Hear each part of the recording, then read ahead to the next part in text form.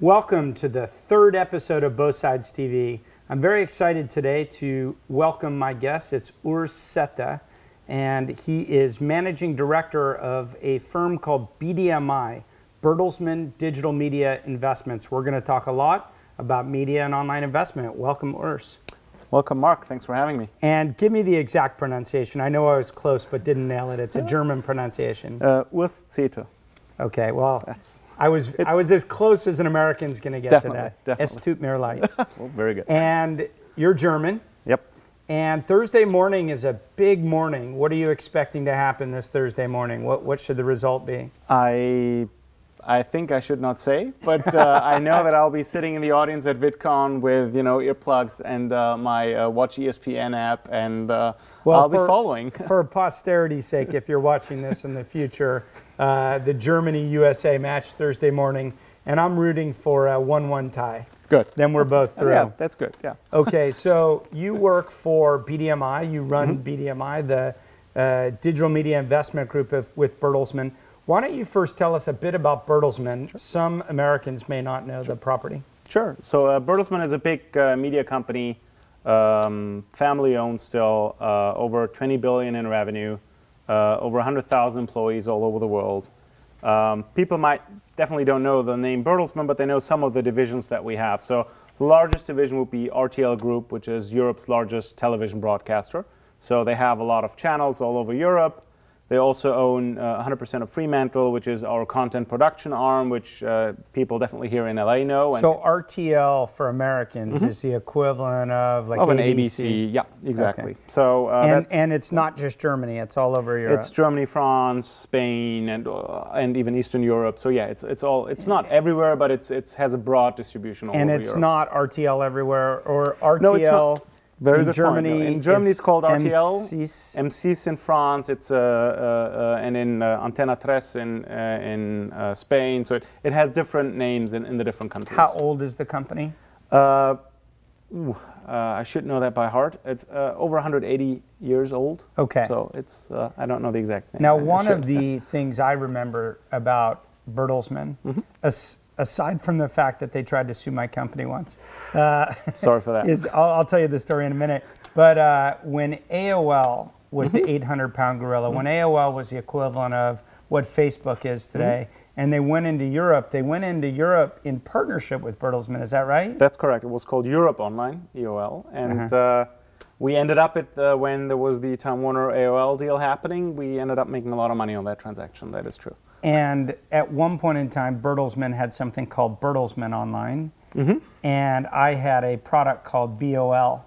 Oh, okay. Yeah, so my company was Build Online, and we had a product called BOL, and they tried to sue me over the trademark, but... I'm sorry for that. But the lawyers never really pursued it. They sent a legal letter, I put my head in the sand, and we never heard back again. Good. And I think, but do they own Built or no? No, Built is Axel Springer. That's one of our competitors. Okay, so they also tried to sue us. Okay. I didn't go through all the divisions. Should I mention the other businesses as well? Yeah, exactly. Well, the one that everyone knows, I'm sure, is BMG. It's BMG, yeah, Bertelsmann Music Group, which is, we used to be half of Sony BMG, but now that is all Sony Music. But we then opened up a music publisher again. So we're mainly in the music publishing business with BMG.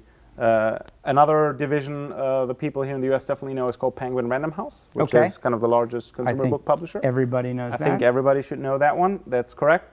And then in Europe we have a division called Gruner and Jahr, which is Europe's, one of Europe's leading magazine companies. So think of them like a Meredith or a Condé or something like that. So you have international media assets that span across books, magazines, television. Do you do anything in film? We have, we produce some films, but we're not really in the movie blockbuster kind of production. We have more made for TV or and I know we're going to talk about investments and we're going to talk about why someone should want to partner with someone like BDMI. But let's first talk about acquisitions. Does Bertelsmann overall, are they very active in digital acquisitions? I wouldn't call them super active, but no, they definitely acquire assets, regularly. I mean, we have any acquisitions I would know. Any acquisitions you would know? They acquired a majority in broadband TV. Is that something you would know? I do know it. That's something they did. But BDMI wasn't set up with the objective to try and start buying a bunch of digital media companies. No, definitely not. So we were set up in 2006, end of 2006. So that's how old the fund is. It was more, we were set up to help the big media company with innovation, like connecting them to younger, innovative startups and with markets that they definitely didn't, know enough about. So we are not set up in a way to make acquisitions easier for Bertelsmann. So we behave pretty much like you guys behave. So we have an incentive structure that mimics a carry. So if one of our portfolio companies sells for a higher price, we make more, which means that we are aligned with the entrepreneurs that we back. We're aligned with co-investors, like we too are co-invested in the company. So we were not set up to kind of as a vehicle to then do cheap acquisitions later on. So obviously firms that have a desire to work with media, you are a good partner in that. You are international media covering the US, but also Europe and I presume South America and other places. A little bit, yeah.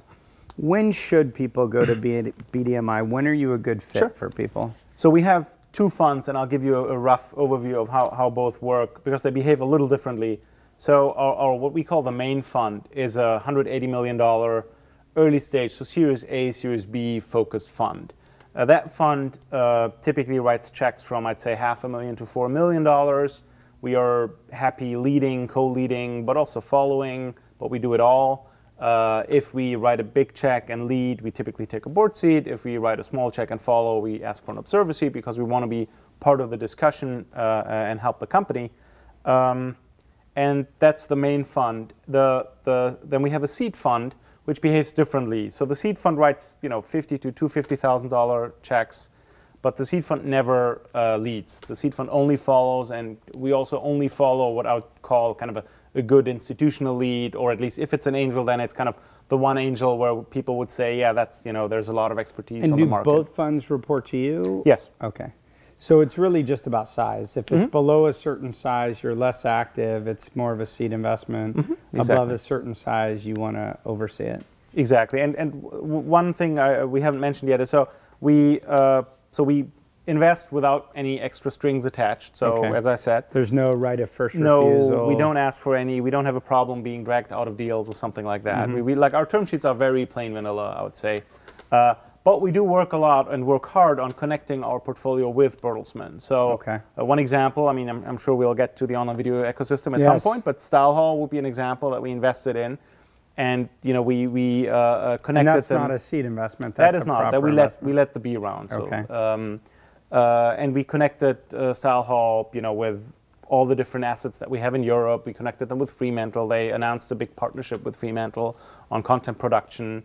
Stephanie and I toured Europe, and we've seen, we've met all the French people at RTL. We met the German ones, and so we try to be very helpful as much as we can. If a company wants to do something international or wants to find a partner for doing something in Europe, I'm sure it's something we can be very helpful with, being kind of the most international of all the media companies, with actual people on the ground, assets in almost every country in the world. Now, one of the reasons why people occasionally don't want to work with, let's say, strategic investors is a perception that perhaps either your interests aren't aligned because you're just trying to invest to get access to innovation. You're saying that's not the case. And another reason that sometimes people are resistant to strategic investors is if they believe it reduces the M&A options. And it sounds like you're not hugely acquisitive, so there ought to be no signaling risk, I guess, for anyone in partnering with BDMI. I think the as you said, the risk is very small, and generally I think there's a difference if the more venture style arm makes an investment versus the corporate. I'm sure if Time Warner Investment is invested in a company, I think the signaling risk is less than if Time Warner Corporate would be an investor or something, because all these funds behave more or less like you guys and are kind of have the same goals that you have. Well, I can tell anyone watching, because I actually have partnered with BDMI, and I have found you to be as helpful as the most helpful VCs that I work with. Thanks. And I haven't had any overhead or baggage or conflict of interest. So so far it's just been goodness. We try to make it that way, and if there ever is a problem, I'm happy to step off.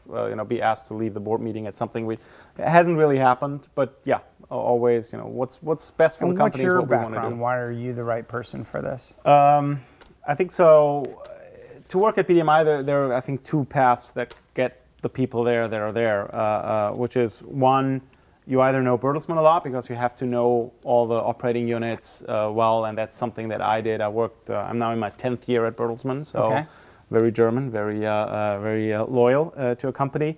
So I know all the different people at Bertelsmann. I came from the corporate strategy department, so spent a lot of time on number crunching and strategy. But then I think the real reason is I'm a real geek. Like I know how to use a soldering iron. I can program a little bit. I own every gadget known to man, not necessarily, but I'm a big gadget freak. So I think I get enough street cred to survive 5 minutes with a CS guy in a room. Maybe not, but I think soldering iron. Yeah, I'm gonna have to work on that. That's not something in my toolkit right now. If you want some help on modding an Xbox or something like that, happy there to. You go. And let's talk about some of the deals that you've done.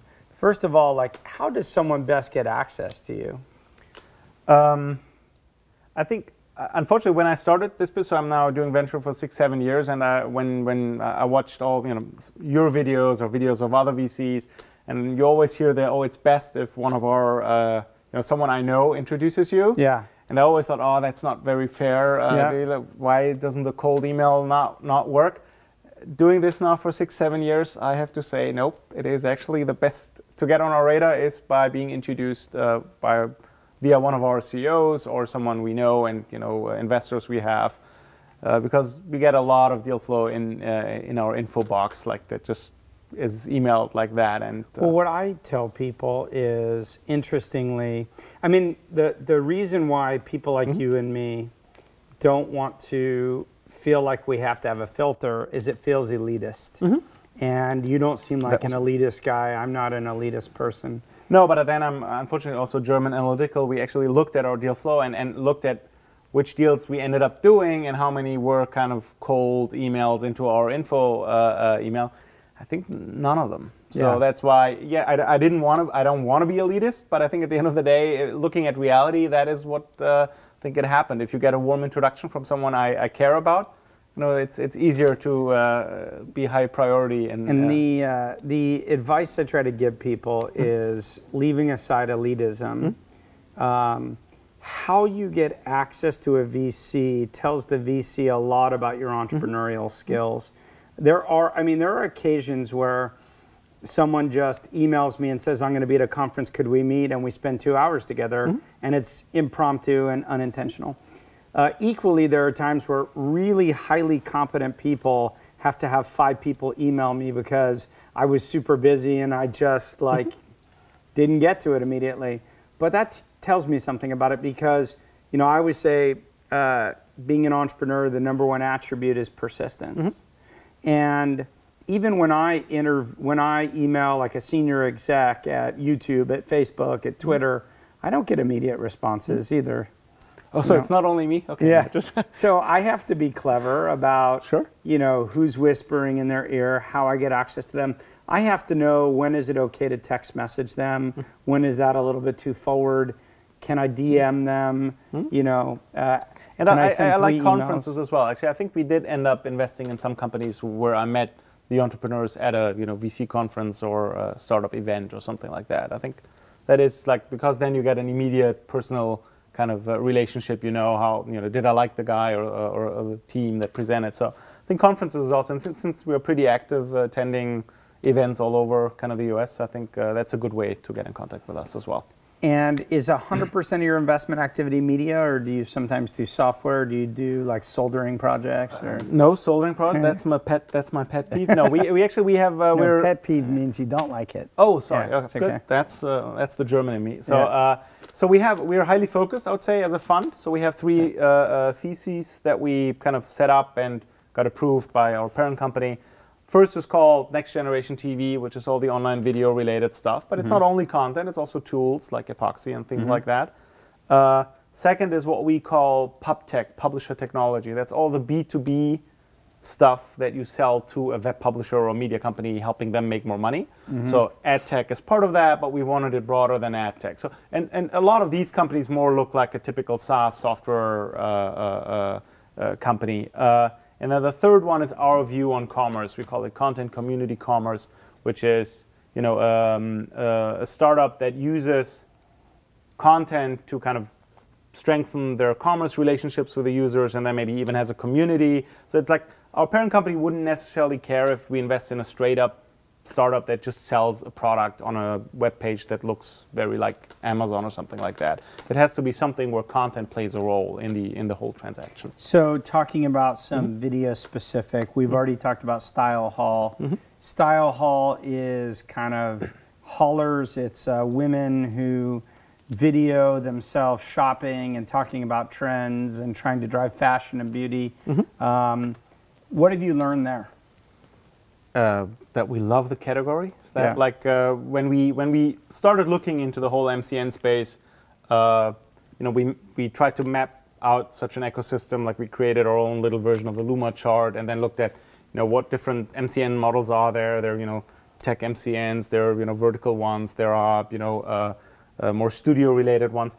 In the vertical space, we loved Style Hall so much because fashion and beauty is a category where advertising and product, or branded entertainment and product, is so close to each other that people they don't mind if a video is about an eyeliner or something, because that's actually why the people watch the video. So so that's, and we like the category.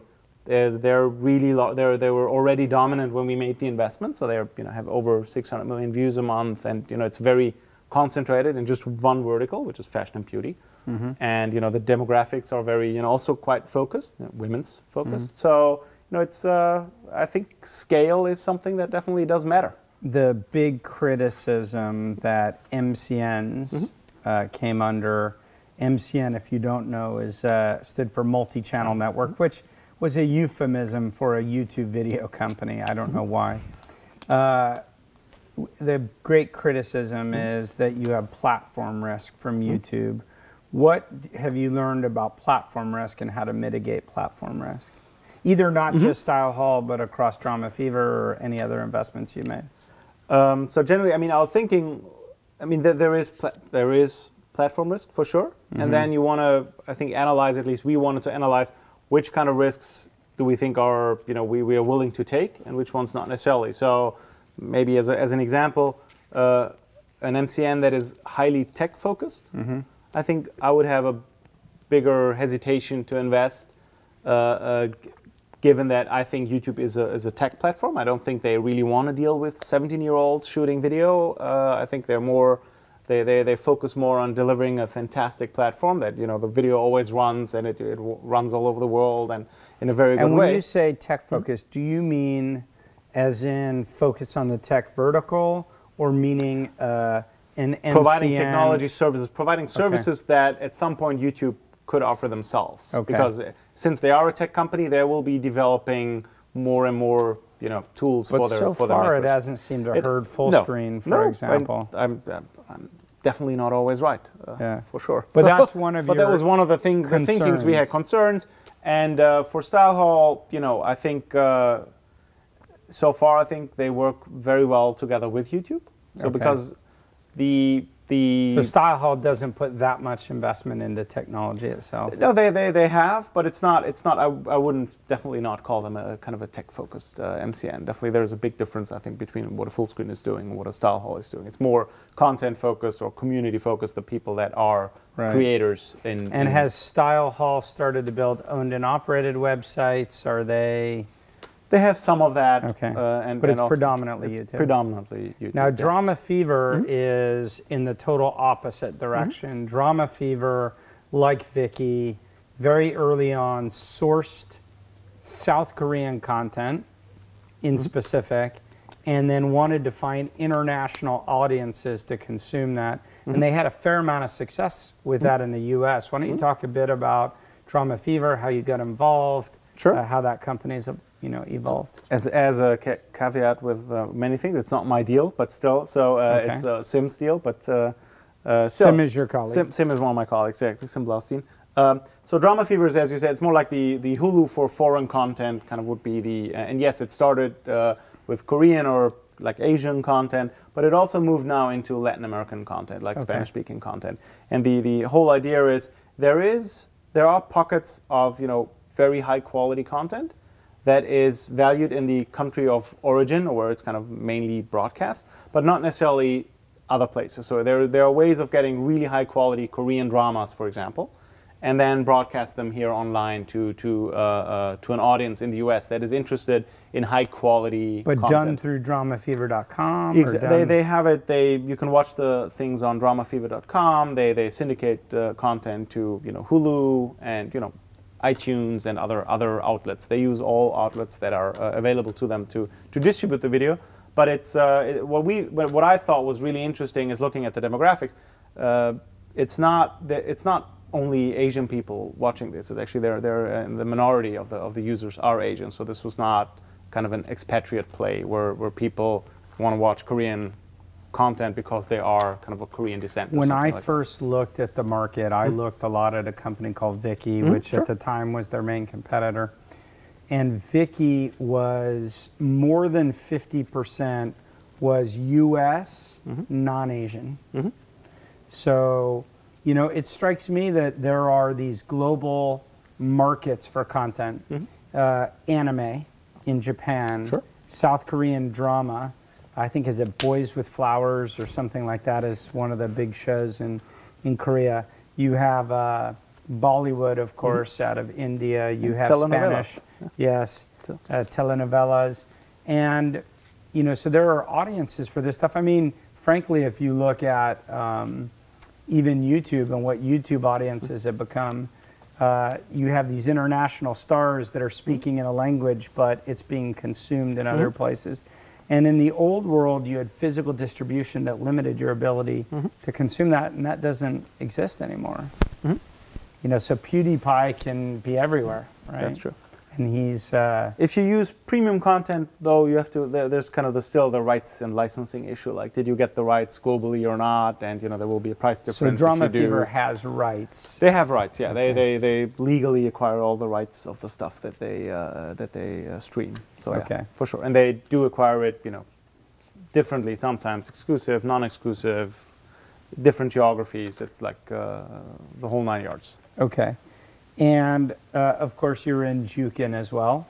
Is that your deal? Is that Sim's deal? Sim's deal as well.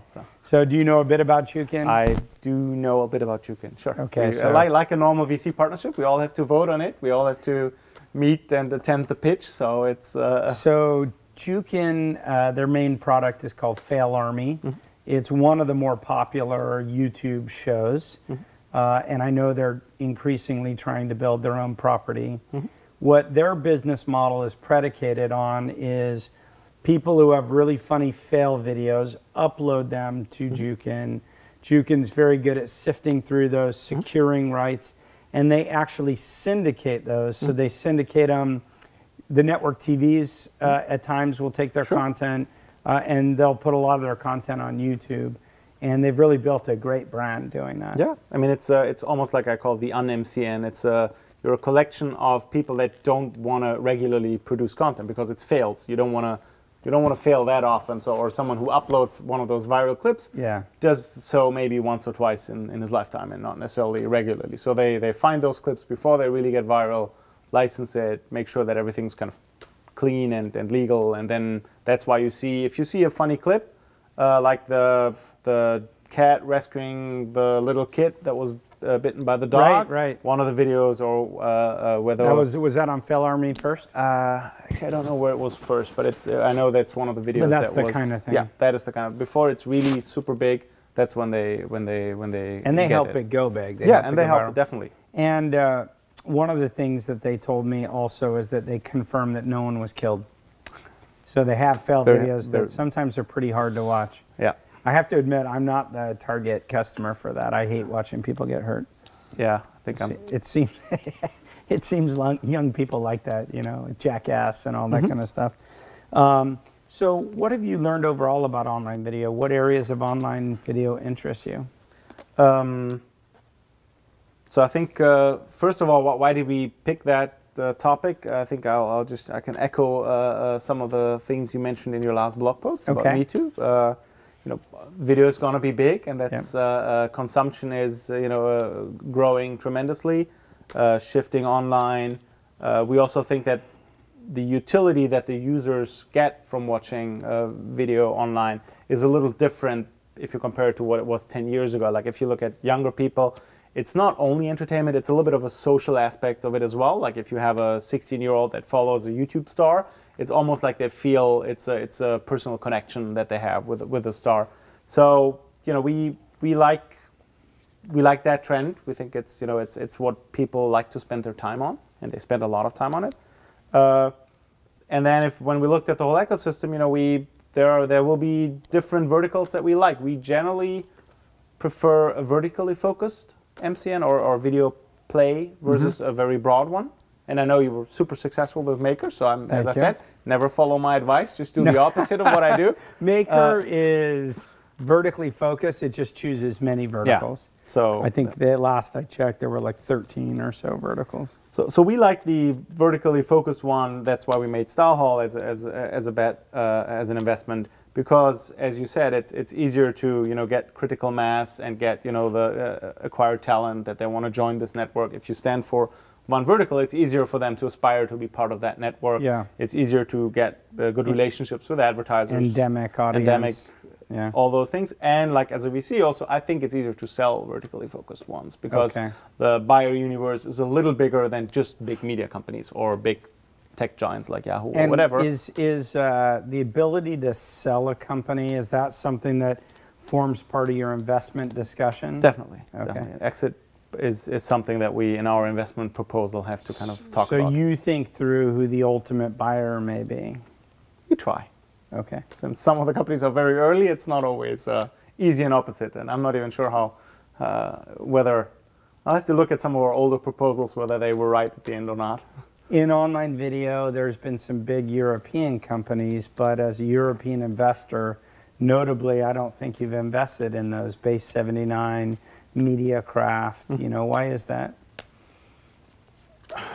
That's I mean, we know them. We know them all. And for some reason, I don't know, it's like, why did you not invest in one or the other? It's might be many things. I don't know. But I'm not German. No, but that's true. No, it's definitely good things. No, it's I think for video, the US is leading the whole space, definitely. Yeah. I mean, and that's why I think we spent more of our efforts in the US when it comes to online video. Do you look at all in China, India, Brazil, emerging markets? Bertelsmann has separate funds for all these geographies. So there is a BAI, which is Bertelsmann Asia Investments out of Beijing.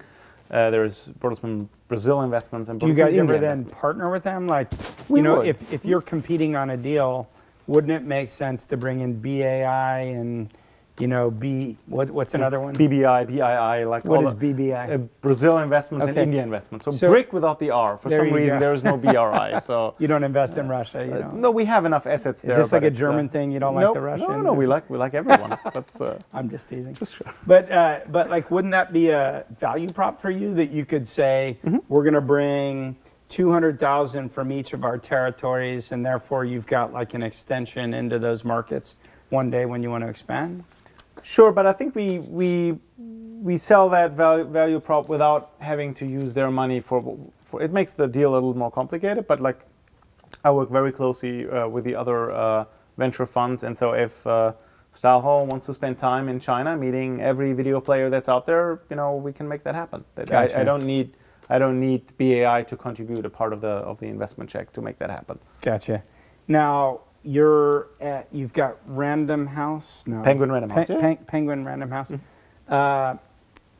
What do you make of the whole Amazon controversy in book publishing?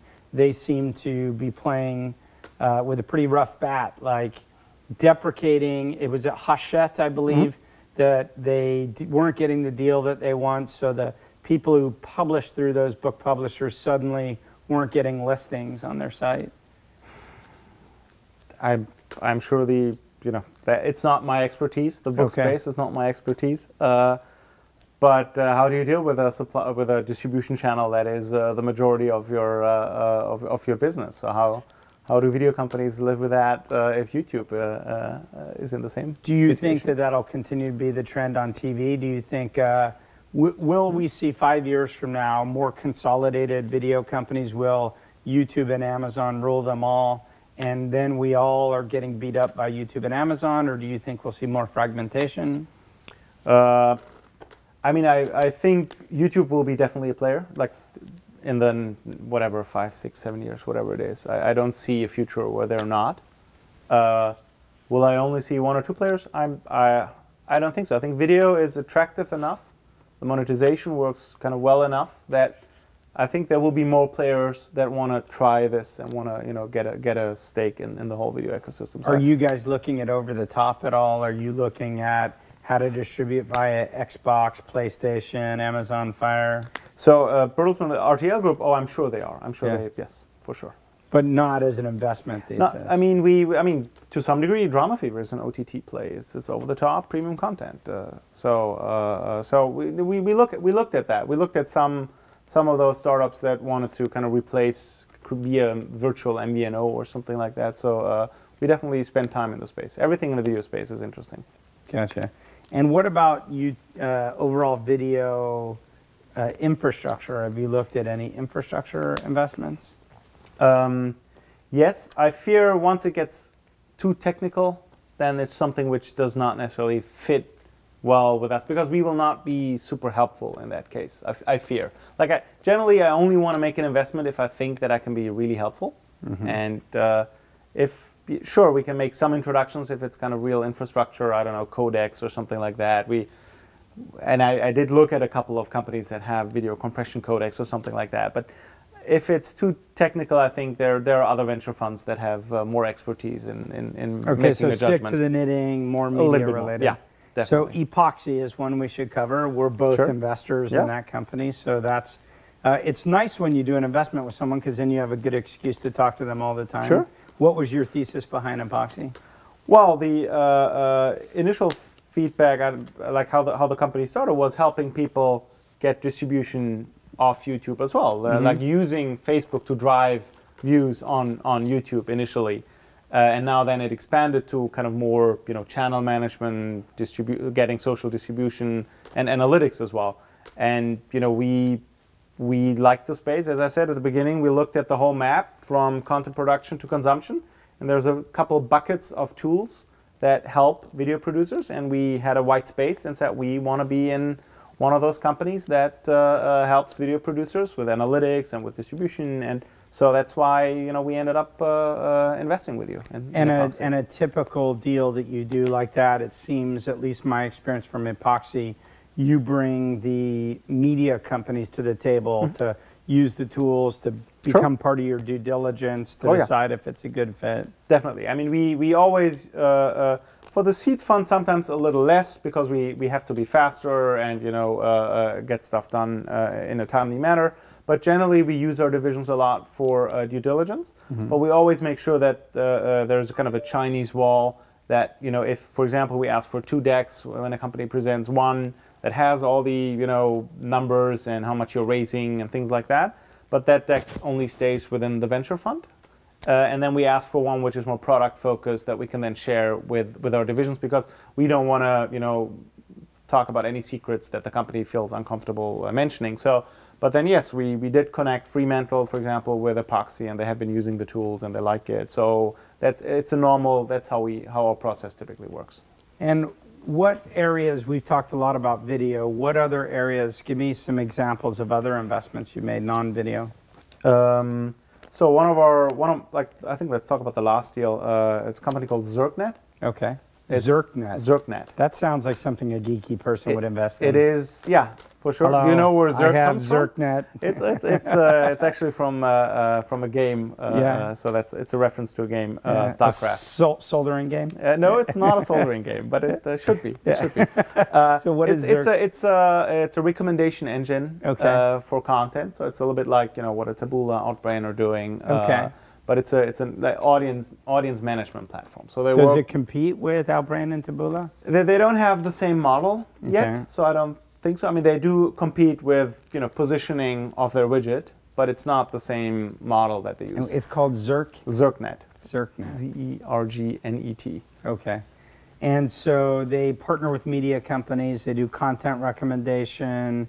They show you spammy content, try to get you to click, and then they get paid if you click on it. Pretty much completely wrong, but that's good. So it's a very premium network. They only take a small percentage of the people that want to be part of the network into the network. Yeah. So it's the Hearsts, Condé Nasts, it's those kind of people. Okay, so they work with big players. They work with big players. Much less spammy. Much less spammy. No diet pills. No, like the content is very different. It's actual content that you Sometimes would want those to consume. recommendation sites end up being a little bit spammy. I know, no, Yeah. for sure.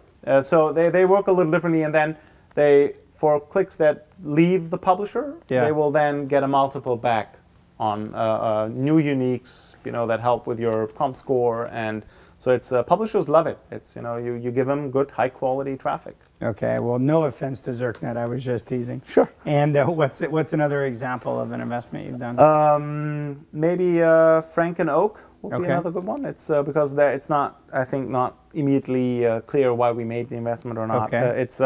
It's a vertically integrated fashion brand helping men. It's men's focused. Frank and Oak. Frank and Oak. It's based in Canada, and it helps people, look like have clothing that is young, hip, and but they use a lot of content. Frank and Oak? This is unfortunately not Frank and Oak. So we don't fit in the young and hip category. That's the one reason I could, but I do own Frank and Oak. So we do try to eat our own dog food. Okay. So that's an e-commerce related one, but they use a lot of content to to sell. It's almost like a monthly magazine that looks like a like a GQ. Does it compete with like Trunk Club or? It's a little bit. It's like that or Bonobos, or it's like they produce everything themselves. Okay. So it's their own.